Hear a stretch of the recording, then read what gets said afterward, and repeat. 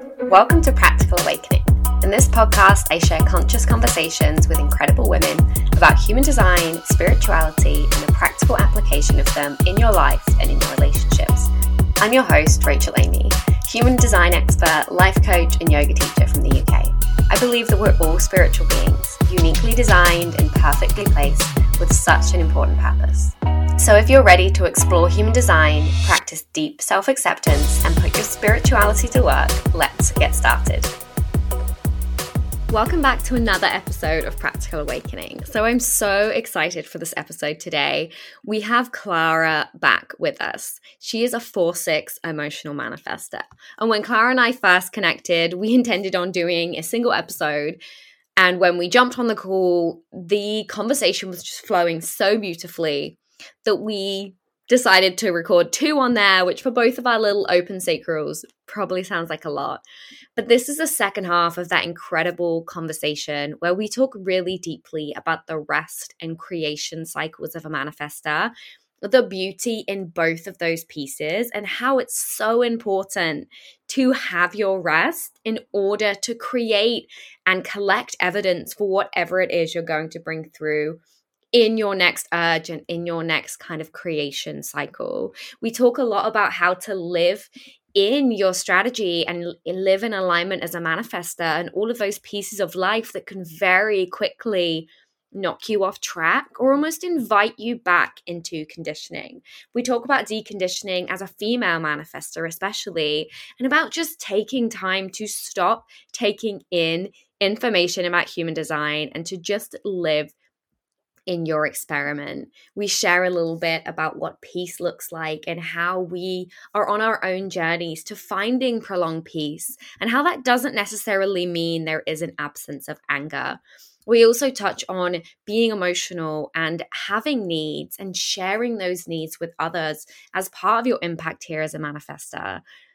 And then inviting others to share their needs with you so we can be more acutely aware about what those people in our circle and in our community truly need. Klara is so wise, and this is the most incredible conversation, and I can't wait for you guys to listen to it. So we're back with Klara to talk more manifestor wisdom and dig more deeply into like the rest and creative cycles of manifestors, which I know for me has been really difficult. And I think it's really difficult just to integrate into the life that we've been raised in and that we know. So I'm super excited to dig into that with you. What did you first kind of think when you read about, this like rest and creative cycle of a manifestor? I guess... I believe the first thing I heard was that I'm not here to do work the way I do it, and some sort of background information that was really because the first thing that came up was, well, I actually have to keep doing the things I do. I don't have any way to just drop what I do. I need to continue. So, and that was part of the processing initially, like, I see this thing that would work for me, but I can't work like that. So how do I make it work within the limitations that are there? So what I could do was to give myself, like I started, like really give myself ample time to have my creations come to me and not force anything. So there was, initially I had to learn to work with it and really like be comfortable with not knowing when and what, and not needing to know, and really just being in that moment when I have no clue and nothing is coming and I don't feel inspired and I don't feel really like nothing is coming. Just, I don't know, things are so normal and I don't want to create anything. And that was incredibly helpful because what I started to notice is how the urges come to me and what they need to come and how I can, quote unquote, catalyze them to come.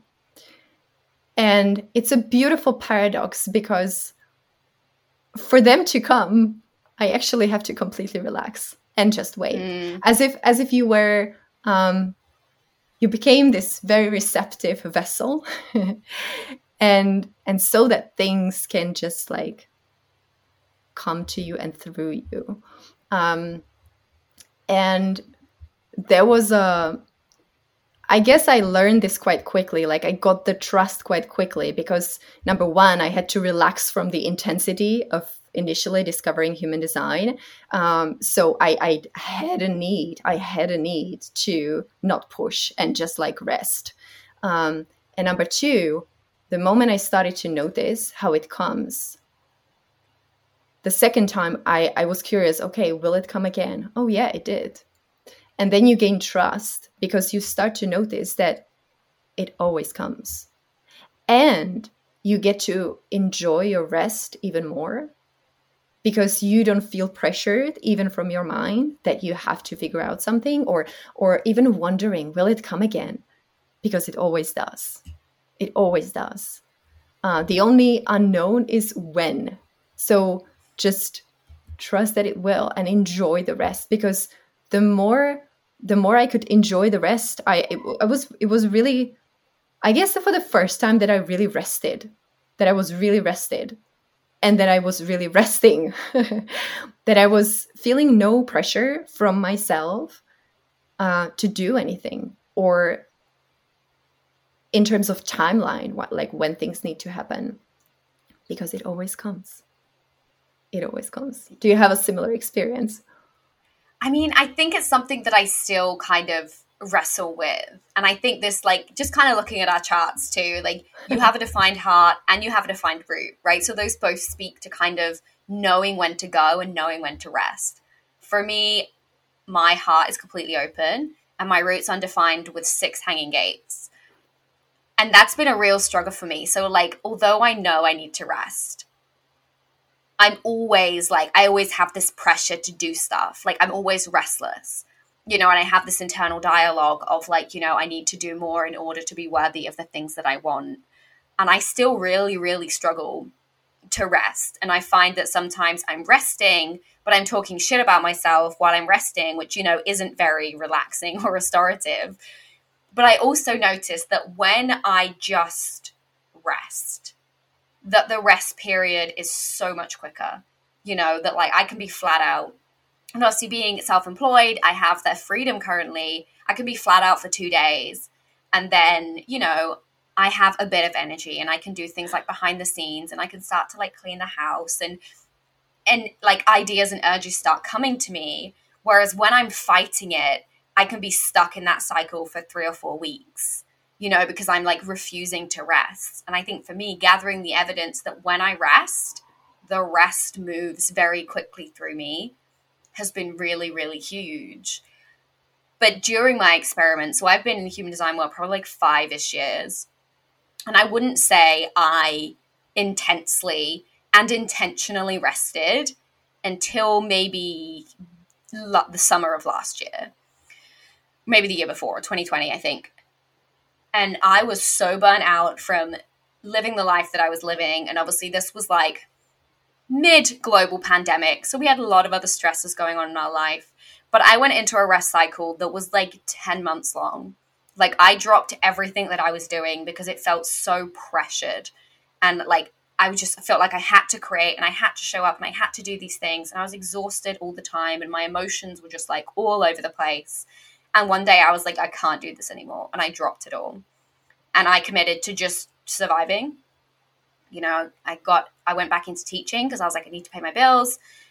And I committed to just doing that, to just going to work and just coming home and not putting any pressure on myself outside of those things. And it took a really long time. It took 10 months until I started to feel, and like if you're a manifestor, you'll probably experience it. It's almost like, it's just like a like frenetic energy in your body, you know, that's like something is coming, you know, and small urges started coming through and I got to start creating again. But it wasn't until probably another 7 months after that I started getting big creative urges to create big things and really make more of an impact. So I just kind of wanted to name that, like, it's not always that simple. You know, there might be times that your body needs huge amounts of rest to decondition and to heal from the life that you've been living and the life that you've had to live. Because, you know, we all know life isn't simple. There are things that happen to us. And that's okay too. You know, just because you're not getting any creative urges or any downloads, that doesn't mean there's anything wrong with you. It just means that that's where your body's at right now. And always asking yourself, like, what can I do to make my life feel a little more restorative right now is going to help the process. But as you say, like, also you can't force it. You've just got to sit there in the faith that the urges will come. And when they come, I will be rested and ready and prepared to make the impact and initiate what's next. Yes. And the thing is that they might be coming actually precisely because you are rested. Yeah, that's exactly it. Like, they can't come if you're not rested. You know, like, you have to be rested in order to get those downloads. And also to, that was the thing that I wanted to, like, discern, like, have them come in a pure way, undistorted, because you are still getting yourself out of how you used to create things, how you used to, I don't want to say force, but create things, and have those urges or creations and inspirations be distorted. That's not what I wanted. So that's why I was taking so much time, and I really took it easy on myself. And why I loved the bridge of, which in my case was illustrating digital illustrations and videos, because there wasn't any like benchmark or even idea what needed to come out of it. So I was practicing my process, and I was learning about my process in the process of creating something that wasn't putting pressure on me, where I would distort what I was creating. It's not like you are coming to the world with a great new message that you so want everybody to know, but is it distorted somehow? And that's what I wanted to, like, separate. So I wanted this to come, like, whatever, I wanted to come from a clean place.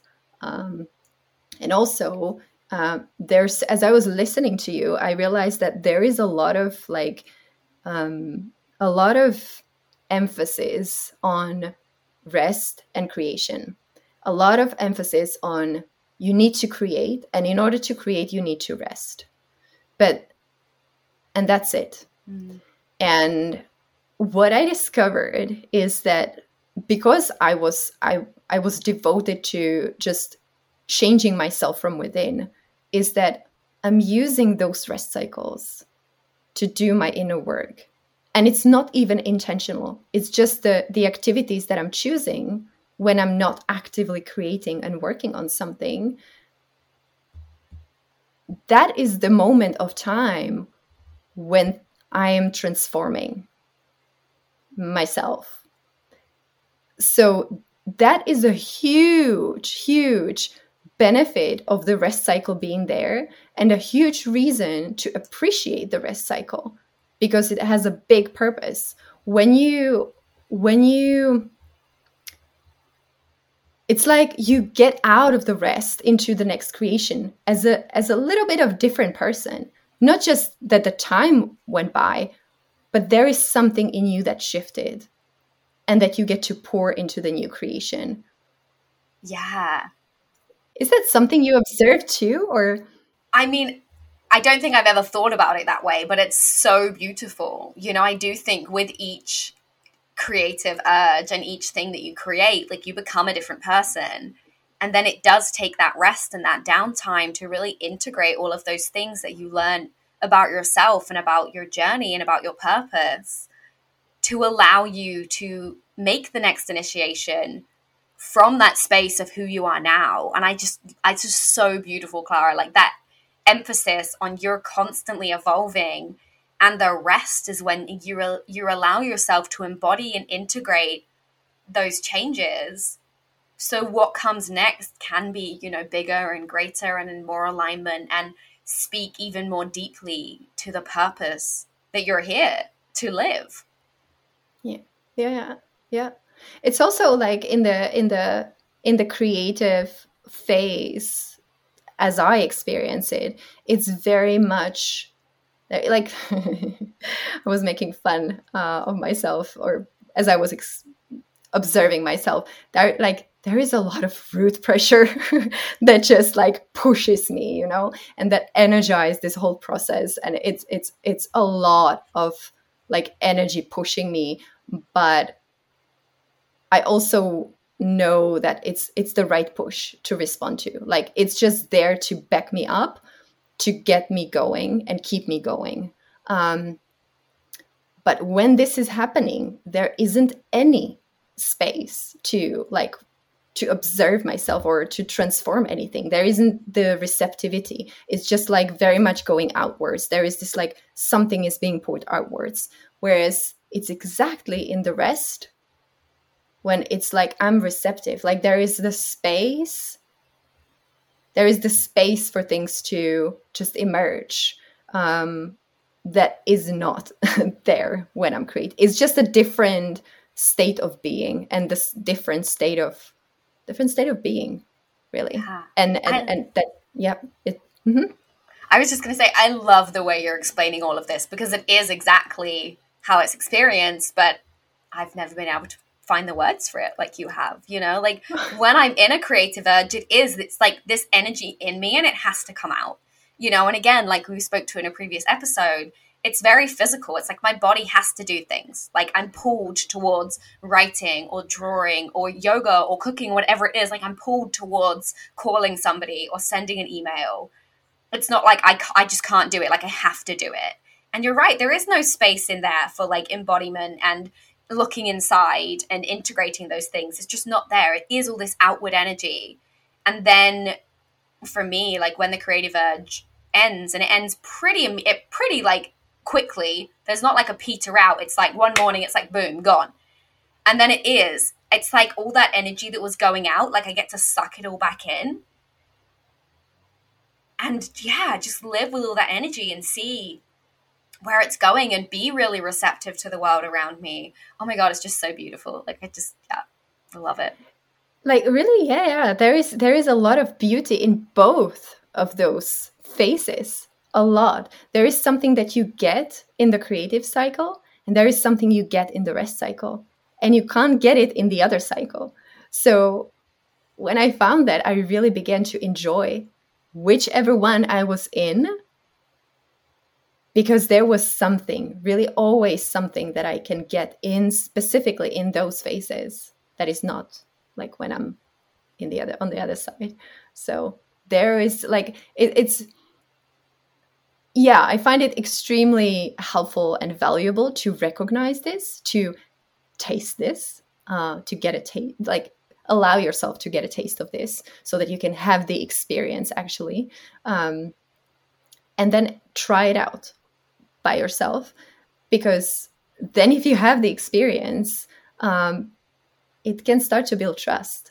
And maybe you will find something juicy as opposed to constantly struggling with,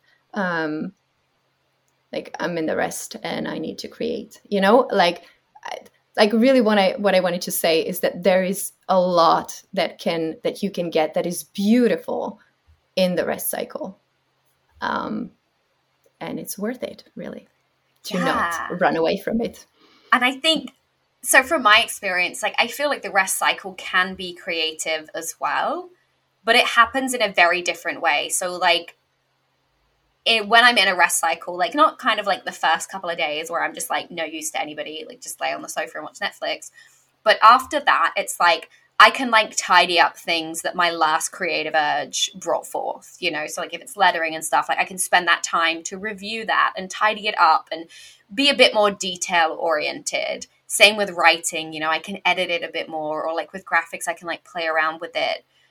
But I don't get like new creations during that time. But I also think, again, this is from being emotional, the rest cycle quite often coincides with like an emotional low as well. So in that space of resting and emotional low, it's like I'm collecting all of this evidence with which to create from when the energy comes back. You know, as an emotional being, all of my creations, and again, I'm talking from my experience specifically, are deeply grounded in my experience as an emotional human being. So it's during those rest cycles and during those emotional lows that I'm like collecting things that become this like energy and power that I'm going to create from. And I need that experience in order to create whatever is coming next. Exactly. Yeah.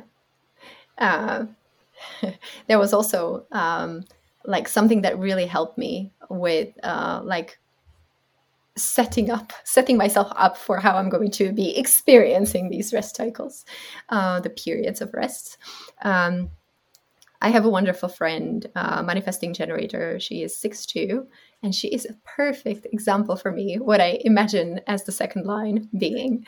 And she is emotional too, according to human design. And she was just a source of wisdom for me, embodied wisdom, really, for how to move through your emotions and how to move through everything that the body is just what is being cooked there, what is emerging, and just like how to process it. And then she has this direct connection to the throat from the emotional solar plexus. And you can sense that her way of talking is way different than my way of talking. So she can actually express and very beautifully what is going on and how to move through it. So she was also a source of like a little tidbits that I started to experiment with, because the next time after we had this major talk, I experienced something that I used to just like try to have it be gone already and just me not having to experience it. I was just taking what she told me in, and I was like, okay, can I be with it? Like really be with it? And it was actually so enjoyable.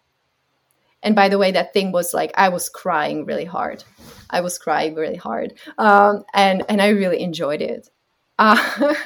So it's just like looking differently at these things that I personally used to view as negative and something to run away from, and finding what can be beautiful about that experience that I was missing. And I don't want to be missing it anymore. And there is beauty. Yeah. Yeah, I love that story. I'm a big fan of a big cry. Like I have emotional directly connected to my throat. Like everything I do is very emotionally charged. I love a good cry because again, for me, the way I look at it is it's my body needs to express something. You know, it's physical reaction, tears. It's a physical, obviously, reaction to your experience, but it's your body. And it's a great way to release the tension and the pressure and whatever it is that you've been kind of holding. Like, just cry it out. You know, I cry all the time. Big fan. Like, I'll always recommend crying to kind of anyone. But I'd love to ask you about kind of like... That's beautiful. creative urges too, because I know especially at the beginning of kind of... First, I don't feel like there's a huge amount of information out there about manifestor energy. I feel like it only comes from other manifestors. And obviously, as we're 9% of the world, like, there's just not that much information out there. And especially with creative urges, if you follow a lot of manifestors, you know, on social media, or that's where you get your information, you read a lot about creative urges as, you know, businesses or, you know, new connections or starting this thing, you know, buying a new house, like these really giant experiences. And I've had a lot of moments with manifestors who are quite new to the system and being like, oh, I haven't felt a creative urge in months. But I think it's so important to recognize that creative urges can be really tiny. Like going to like get your hair cut can be a creative urge. You know, calling your nan can be a creative urge. You know, like making pizza instead of a sandwich, that could be a creative urge. And giving yourself permission to recognize when you're doing things because logically your brain's like, oh, I'm going to do this. And when you're doing something because your body and that urge is like, oh, we're going to go do this now. Is that something that you've experienced, or is that something that you've kind of like heard or talked about? I don't recall. I haven't been measuring my creative urges or the bigness of them. But what you said hit something. And that is This reference point or benchmark for how we are supposed to experience things that gets to us without really any evil intention. It's just because it's out there and we notice it and probably identify it as something like, this is what it should be like. And then we let it torture us and sort of like compare, like as if that was the benchmark for where we are supposed to be. And now I feel bad because I'm not there. I don't feel an urge to buy a house or whatever, which is disempowering again. So that was actually that would actually be a part of the reason why I had to like take a distance from like watching what's going on outside that was related to what I wanted to be doing, because it was constantly like giving me benchmarks and giving me reference point, and it wasn't helping really. Like it wasn't allowing me the space, and I had to let go of seeing those things, of having them at sight and having them be present in my space. Because that's, again, it's distorting what you can create, and it's making you feel like maybe even not fully receptive to what you are receiving, what you are being asked to do, because it's not measuring up to that, and you are waiting for that. That's what I'm thinking. Yeah, I think kind of like outside pressure as well, as you said, like distorts the things that are coming through. And when you feel pressured or an urgency to move in a certain direction, your brain automatically begins to kind of like create a roadmap, you know, like you're going to do this and then this step and then this step, which is just so anti the experience of being a manifestor in general. And I know I've experienced that. Like I've had to unfollow a lot of people on like social media, not because I disagree with them or not because what they're doing is wrong, but because it puts pressure on me that I know is taking me off the path that I'm on, that I love, you know, that feels good to me. And it's beginning to bring up those questions and ideas of like, oh, I should be doing this, or, oh, it should look like this. I should be here by now. So I've really tried to remove all of those influences from my life, because especially with my undefined root or my undefined sacral or my open spleen, like I'm here to be very much on my clock, you know, and I have to do things at my timing. And with those open centers, that timing can get really cloudy really quickly if I'm taking in lots of other energy. And really being able to step away and being like, I'm doing this journey the way I'm doing it, and that's okay. And always reminding myself, like, my peace is the biggest gift I can give myself. And as long as that's what I'm curating in any moment, that's good enough. Yeah, there's something in what you mentioned about like you having to block the outside influences. With the blocking the outside of influences, it's also like when there are too many of them and you like feeling, oh, those are the examples of me living my design. If you're trying to reach those benchmarks, you're basically allowing yourself to be conditioned by just within the box of human design. Yeah. It's almost like inviting conditioning in, isn't it? Like I hadn't never thought about it that way. It's still like you're like in this human design bubble and everybody encouraging you to be so aligned. But if you feel, because there was something in what you said, I should, that's very much what we used to do in the before period, before we knew about the design. Except now we are doing it because we feel like in order to be a proper manifestor, we need to, like, we should. And there was something that I picked up from a discussion that I was having some time ago about, it was like, but you are a manifestor. You just go out there and you do it. And I was like, wait, no. And I'm back at what I was saying. Like, I don't want I would be pressuring myself. I would be forcing something out because I'm a manifester. It doesn't work like that. My body is not giving me a signal. I'm not inspired. I don't have the thing. I don't have the thing that I can stand behind and that I can communicate with conviction. The moment I have it, I know that I will. But if I don't have it, I don't want to force it. And that, by the way, is something that I'm feeling was important thing that I wanted to give myself in this deconditioning process, like coming back to like greater alignment, to not have things distorted. Even like within human design community, you will see like all those ideas and stories about how people are doing things, how they are achieving things and so on. And you might see like, yes, like this is how I'm going to do it. Or feel the urgency on having to do it now, or because you have to figure it out now, or whatever. The moment there is some sort of like should, and there is a clear distinction that I have in my body. Like, is it coming from my head? Is it a pressure from outside? And what helps me to discern this is to take space, like take a pause and be with myself for a while and be in silence and just see like how those things are processed in the body. And usually it's like I spit it out, what doesn't belong there. Like, it's not mine. It's not what I want. No, it doesn't belong there. I'm not doing this.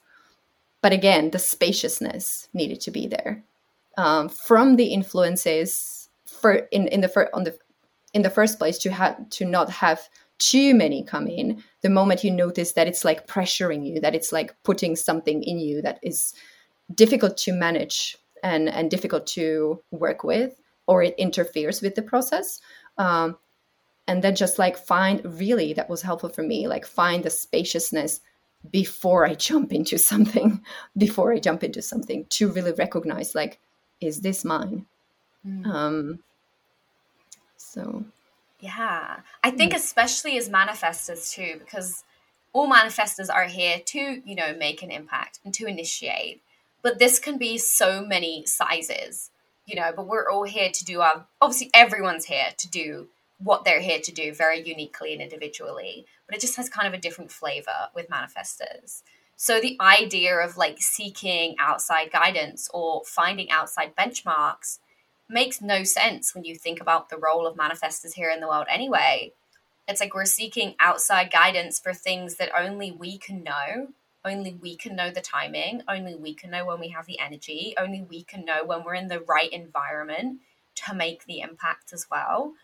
And I think just a lot of the information and like the rhetoric out there about manifestors, and I think when especially female manifestors first find human design, it's about like, being fire starters and making an impact and huge changes and leader of the pack.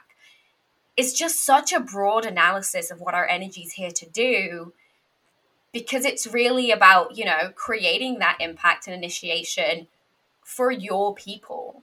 And your people could be just the members of your family.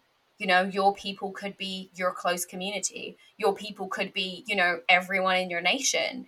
But to be told that that's what you are meant to do without all the other context of everything that goes into figuring out who you are and how you make decisions and what kind of impact you're even here to have and what that your purpose is, and then creating the space for the rest and the creation. Like, you can't even get to that point of making an impact or being a leader in whatever, niche or realm you're leading before doing all of that work to get there, and that could take years just to figure out who you are and feel comfortable and peaceful in your experience, in your body as a manifestor. And I feel like just the language itself puts pressure on manifestors from the start. Very much agree. There is so much in what you said. And part of what I saw when I saw my design and when I started to not just saw the chart, obviously it wasn't telling me much, but when I started to learn what's behind the lines and the centers and the colors, it was partially scaring me to see that design and me being where I was.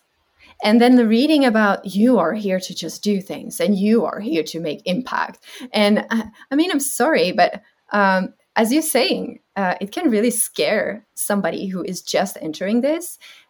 And the way that it was making me feel initially was, something is wrong with me. I'm not that. How do I be it? Like I was feeling, it was as if it was feeling me even more disempowered. You know, like I'm not as good as that is saying I should be. What's wrong with me? So initially, what probably spontaneously I started to do was to just release that idea about any impact and just like really focus on that, like my path, like how am I going to work with me right now and see where this leads me. And what I noticed gradually, and especially lately, is that it's slowly coming to place. But it wasn't there initially. It wasn't the thing that I could start with. I was not able to start there. Like I felt so, like, exactly like I said, like, how do I be this? Like that is there and I'm here, you know? And there was such a big gap between where I felt like I was and these amazing things that the design was telling me about me. So, yeah. And eventually, like, really, I had to let go of the design and I just had to live and use those few very simple navigation tools that human design gives you initially, like for your strategy and authority, like making decisions, being patient, like not rushing things. And what I noticed gradually is that I actually began to experience the themes. The same themes that I recognize in there as they are defined as not self. I recognize them very well from my before life. I suddenly recognized the themes that were in the higher expression, which I used to previously experience like here and there a little bit. And now it was like all over. But I didn't come to it because I would like just look at my design and keep taking the information. I came to it from actually doing, as they keep saying, doing the experiment. Yeah. And I think, like, again, coming back to the way it's expressed, almost pressures manifestors into incorrect action, you know, before they've taken all those steps that can make, you know, an unhealthy impact on those around them. And I think that's so important at every level in human design. Like, stop learning, step away, and just live in your body, you know, make decisions according to your authority. Notice where you're angry in life. Notice when you feel really peaceful. And again, I would say, like, 5 or so years into my experiment, I'm only just figuring out how to experience prolonged moments of peace. You know, and it's like, we come into human design, I think, with an urgency. We're like, right, I'm going to change my life. And I didn't really know what peace was, you know, and it was that experience of finding a tiny piece here and a tiny piece there. And it's only been 5 years later that I can say the majority of my life is peaceful.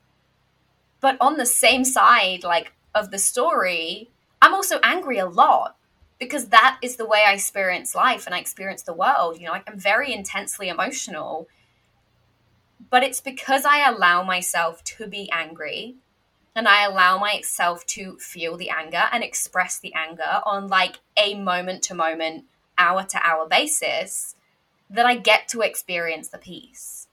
And I think sometimes we feel like peace is the absence of anger, whereas peace is more being aware and healthily processing your anger is where peace lives. Where do you feel like you're at in like your journey with anger? Because I think looking back, all manifestors as children were either like so kind of controlled that they didn't feel like they could have emotions at all, or they were like bombs going off like on a daily basis. Have you experienced that as well, or is that just my version of the story? of course, I experience anger still today. I mean, and I'm not trying to avoid it. I'm observing it. I started to observe it. That was actually something that I started to do also early on. What happens when I experience anger? What happened before I started to experience anger? And that's very interesting, by the way, what you find that way. Not just like running away from anger and like writing angry posts or thinking like you need to be peaceful all the time. But that's really interesting. So, and the other thing, obviously, is like what you do when you start to feel angry, especially when you have people around you. And the most frequent underlying reason for me experiencing anger is two things. When I'm interrupted, Yep. and it's really not as like so obvious for the people who live with me. It needed to be communicated. It's not just I sit by the computer and I'm actively creating, because I'm creating when I'm walking around. So there needed to be something put in place so that we can live peacefully, but also to respect other people. It's not just that I'm making space for myself. So that's one thing. When I'm interrupted from whatever flow is happening inside, whatever it looks like on the outside, if that makes sense. And the second thing, when I was being made to do something I didn't want to do, and I had to do it. And typically as a children, we can be in that situation. When I had to like bend myself and do something because I was told and I didn't want to do it, that's where there was a lot of anger. And yeah, and I noticed recently I had a big breakthrough because I'm actually doing a lot of work with Jinkies right now. And I noticed that this very thing is a part of my emotional wound. Exactly this thing, and that brings out anger that I'm made to compromise. And I'm made to, that's what was happening a lot when I was little, when I was being made to do something that the parents wanted, and when it was forbidden for me to do what I was passionate about. So there was a lot of anger, and also afterwards, even when I wasn't in that influence anymore, because the pattern was there. So whenever I sensed that somebody was trying to make me do something, there was as if I like shifted to the other side, opposite side, to be so rebellious and like, what do you dare telling me what I'm supposed to do? And like, I'm going to rebel. So there needed to be some like rebalancing this kind of reaction. Yeah, I'd say my like kind of themes are pretty similar, you know, like when I'm interrupted, especially as a second line, like when I'm doing something, like I'm so in my own flow that I just want to be by myself, you know, and like I love how you pointed out that people don't notice that from the outside. Like it's really something that you've got to communicate. Please don't interrupt me, you know, ever, really would be great, you know, as a manifestor.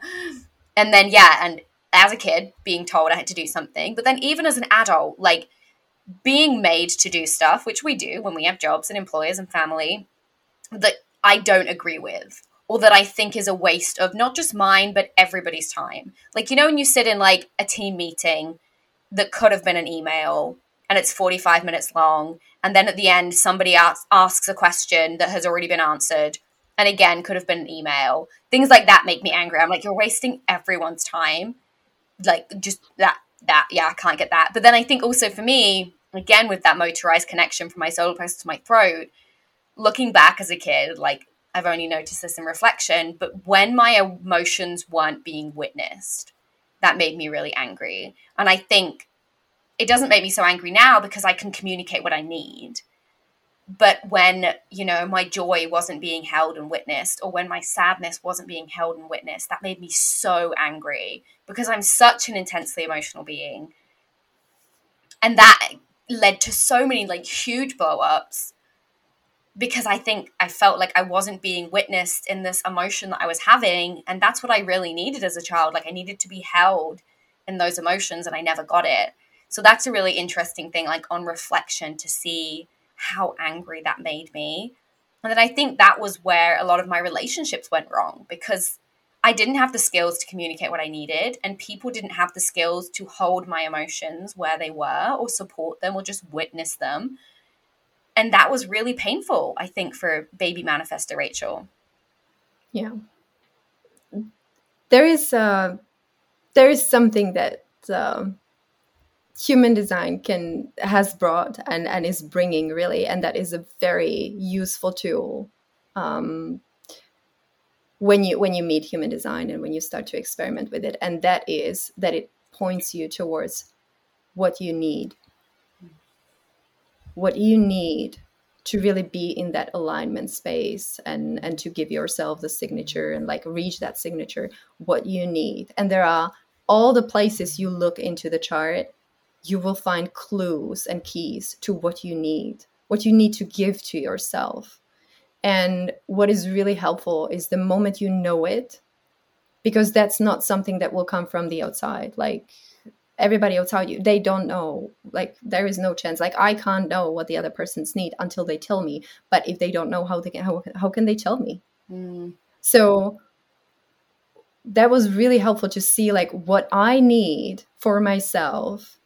See, okay, how do I feel differently when I give myself what I need? Okay, and now communicate to others what I need. Yeah, that's so true. Yeah. Yeah, it's so important, I think, to come from that place of, I give myself what I need, and this is what I need from you, and being able to communicate that. And that's another thing sometimes that I see in manifestor communities, or talk about manifestors, is this like, autonomous lone wolf kind of vibe. But it's so important to remember that we're all here to be in connection with the other and the others, and be in community. Yes, you might be a manifestor, and yes, your energy is very autonomous, but you are here to be of service to somebody and something and someone. So never feeling like, although you like to be alone, your purpose is like intertwined with everyone that you come across. And being alone forever is not going to bring you peace as a manifestor. Being alone is not going to bring you any joy. It's not going to allow you to truly live out your strategy and make an impact, because you can't do that alone. And just really remembering that you are here to make an impact, thus on other people. And I think for manifestors more than anything, being aware of, how does my energy and my aura impact those around me? And what impact do I want to make? How do I want them to feel? How do I want to feel after that interaction? Because if you go at it from the not self and anger, like when you leave, that doesn't feel good. And I'm like, I know we can be like all up in like our ego and say like, oh, well, it's their problem. But making other people not feel good doesn't feel good. Whether it's intentional or not, like it's not enjoyable. So like you said, being in your piece allows others to be in their signature. And we need to come at interactions that way. Like, where are we initiating everyone to be more in their signature? And it's not just about you. And you are here to be in relationship with whoever are your people as manifestors. All right, I feel like I got a bit on a soapbox there. That's perfect. Beautiful.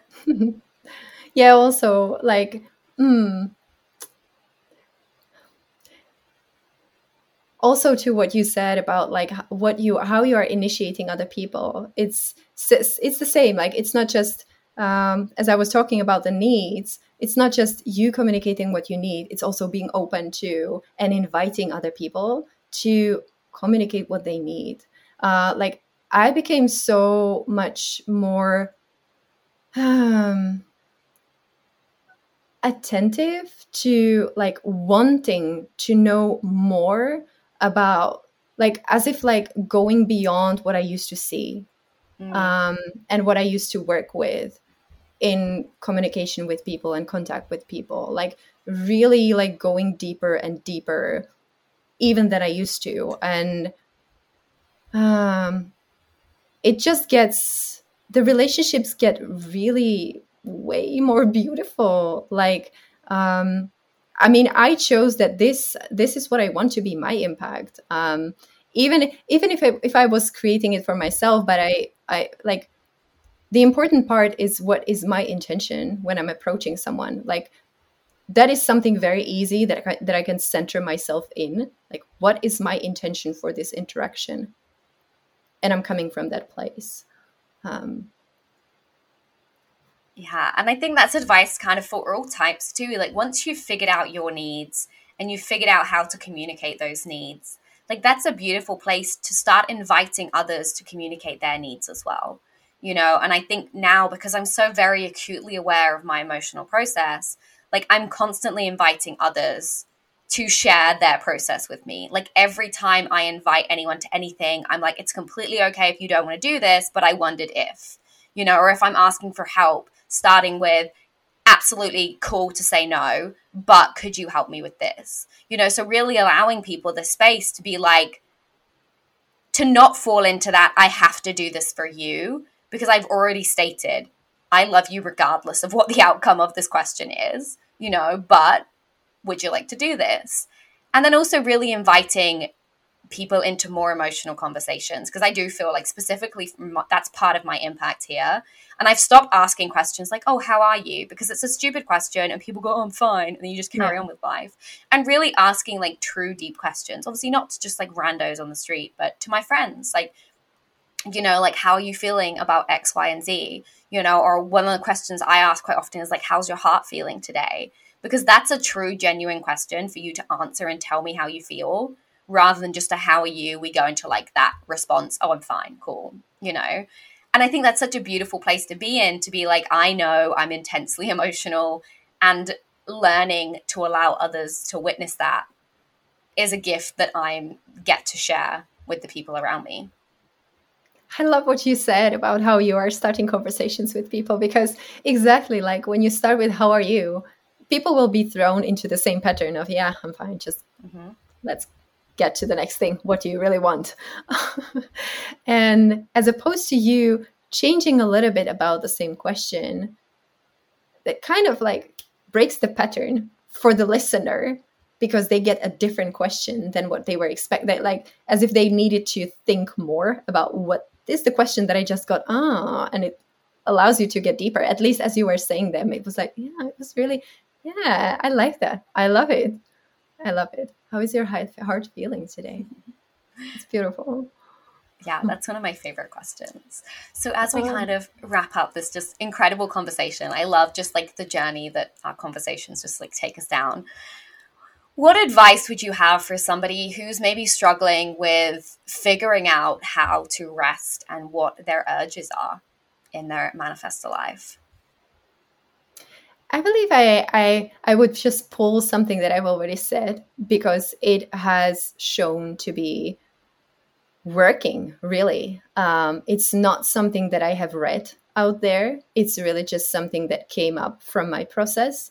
And that is trying it once and just completely relax and be curious without any attachment to what needs to happen on the other side and when, and just really enjoy the rest and know that there can be something that emerges from the rest that you cannot possibly imagine. And the only way that it can emerge is that you just really, really rest. Like, just trust that there is something for you to discover if you just allow yourself to rest differently than maybe you are used to. And then watch what happens. Watch what happens. And have that proof yourself from your experience of how that goes, to then build the trust that you can repeat it, really. and see it happen again and again and again. Because the moment it happens for the first time, it's like a breakthrough. It's like a little breakthrough discovery. Oh, there is really something about this that I didn't see before. And I'm just speaking from my experience. So, but yeah. Yeah. And a little undefined heart reminder here too, that like, you don't need to earn rest. Like, you are here to be a restful human being. This goes for all of the types, but especially non-sacrals. Like, you don't need to earn your rest. You're divinely worthy of rest because you're a human being. And you rest in order for you to create. You know, you don't create and work in order to rest. Like, you rest so you can do those other things. And an invitation to really flip that on your head and being like, rest is what is supporting the rest of my life, rather than the rest of my life is allowing me to rest, because it has to be the other way around. Again, that's for all types. So thank you so much for this fabulous conversation, Klara. I know we could keep talking for hours, but it's been the best. I could as well keep talking with you. It was amazing. Thank you so much. Thank you for listening to Practical Awakening. I know there are thousands of podcasts out there, and I'm so grateful to have shared this episode with you. Check out the show notes for all links from today's episode. If you loved what you heard, screenshot and share this episode on social media. Be sure to tag me so I can repost.